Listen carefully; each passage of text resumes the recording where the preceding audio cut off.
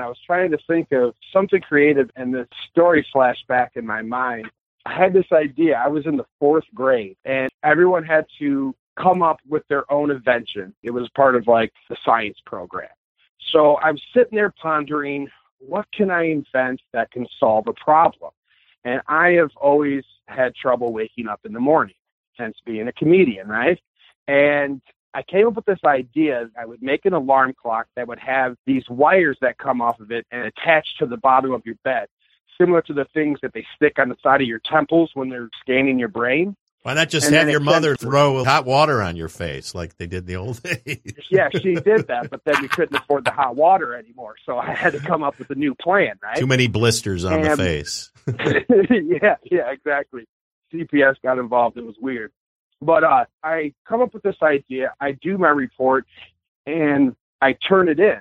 Now, the problem with that is you're supposed to make an actual prototype. You're actually supposed to bring something in that you physically invented or made. Yeah. I had drawings. I had things mapped out. We'll use this. It was just written down on paper. Because I didn't have an actual physical product, I got a D on my report. Oh.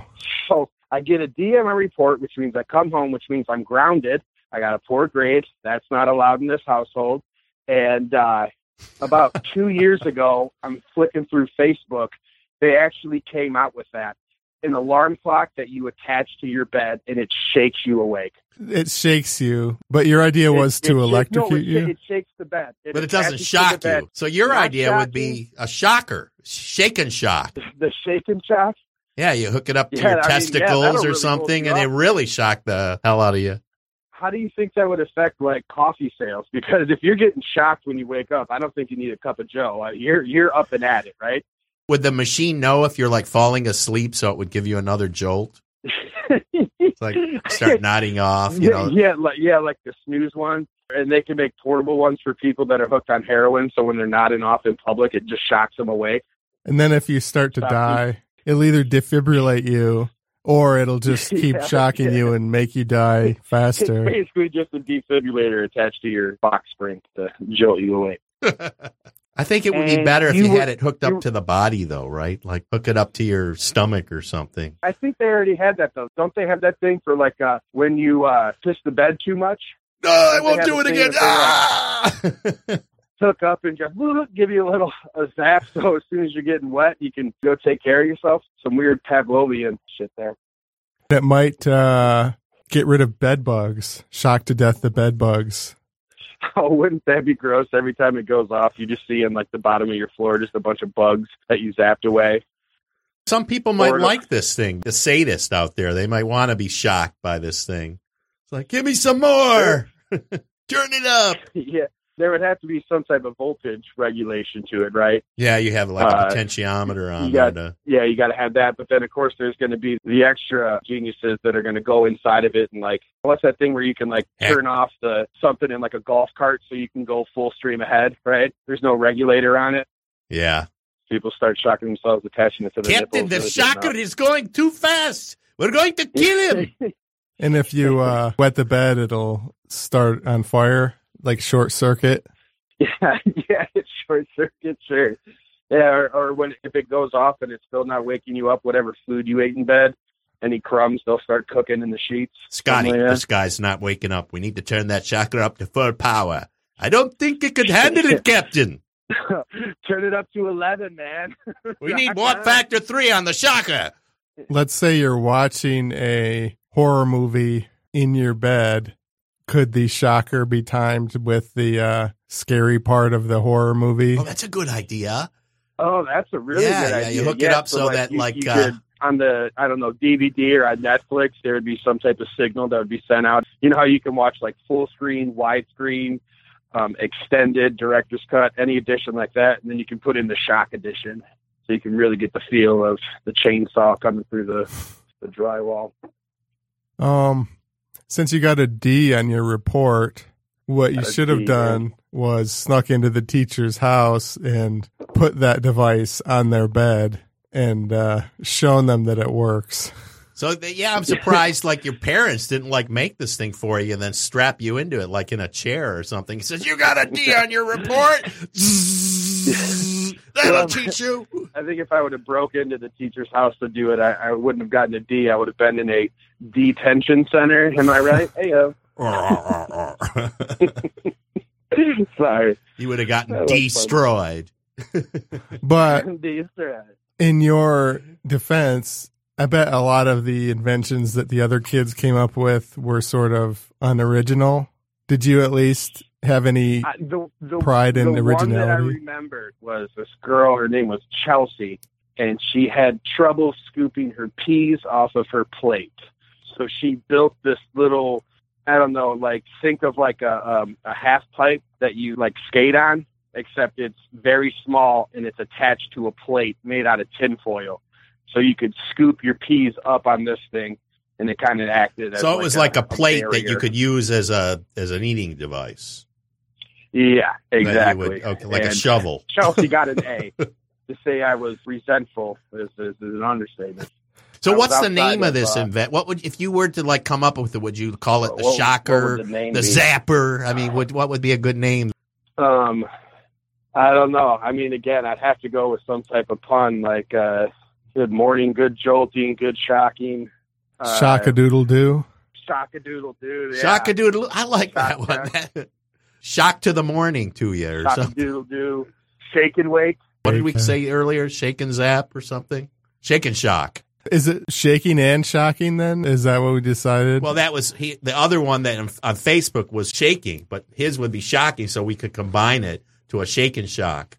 Then if like an earthquake happened and you timed the shaking just right, maybe you wouldn't even feel it. It'd like cancel it out. Yeah, that's a good idea. Well, so you have this device so that when the earthquake comes, it kind of counter shakes you. Shakes you the opposite way. What about like it starts off like a gentle shaking, right? So it just kind of wiggles you, just kind of like a little shaky, warmy as you slowly come out of your subconscious. And then the longer it goes, the more it shakes. And then once it reaches its apex of shakeability, that's when you get the shot. You need a travel shake and shock that you can put with your laptop or something. Yeah, it's USB cord, right? Right. You just plug it in. That you strap it to your wrist or something. Yeah. Oh, you could have it if you're nodding off in the car, too. Like you attach it to your cigarette lighter, and then if you're falling asleep. I think they have those. They have a device that if you fall asleep while you're driving, it wakes you up. I don't know about giving you a shock. I'm not sure if it works that way, but they do have a device. Well, that's good. Wow, a lot of us comics should have that during the night.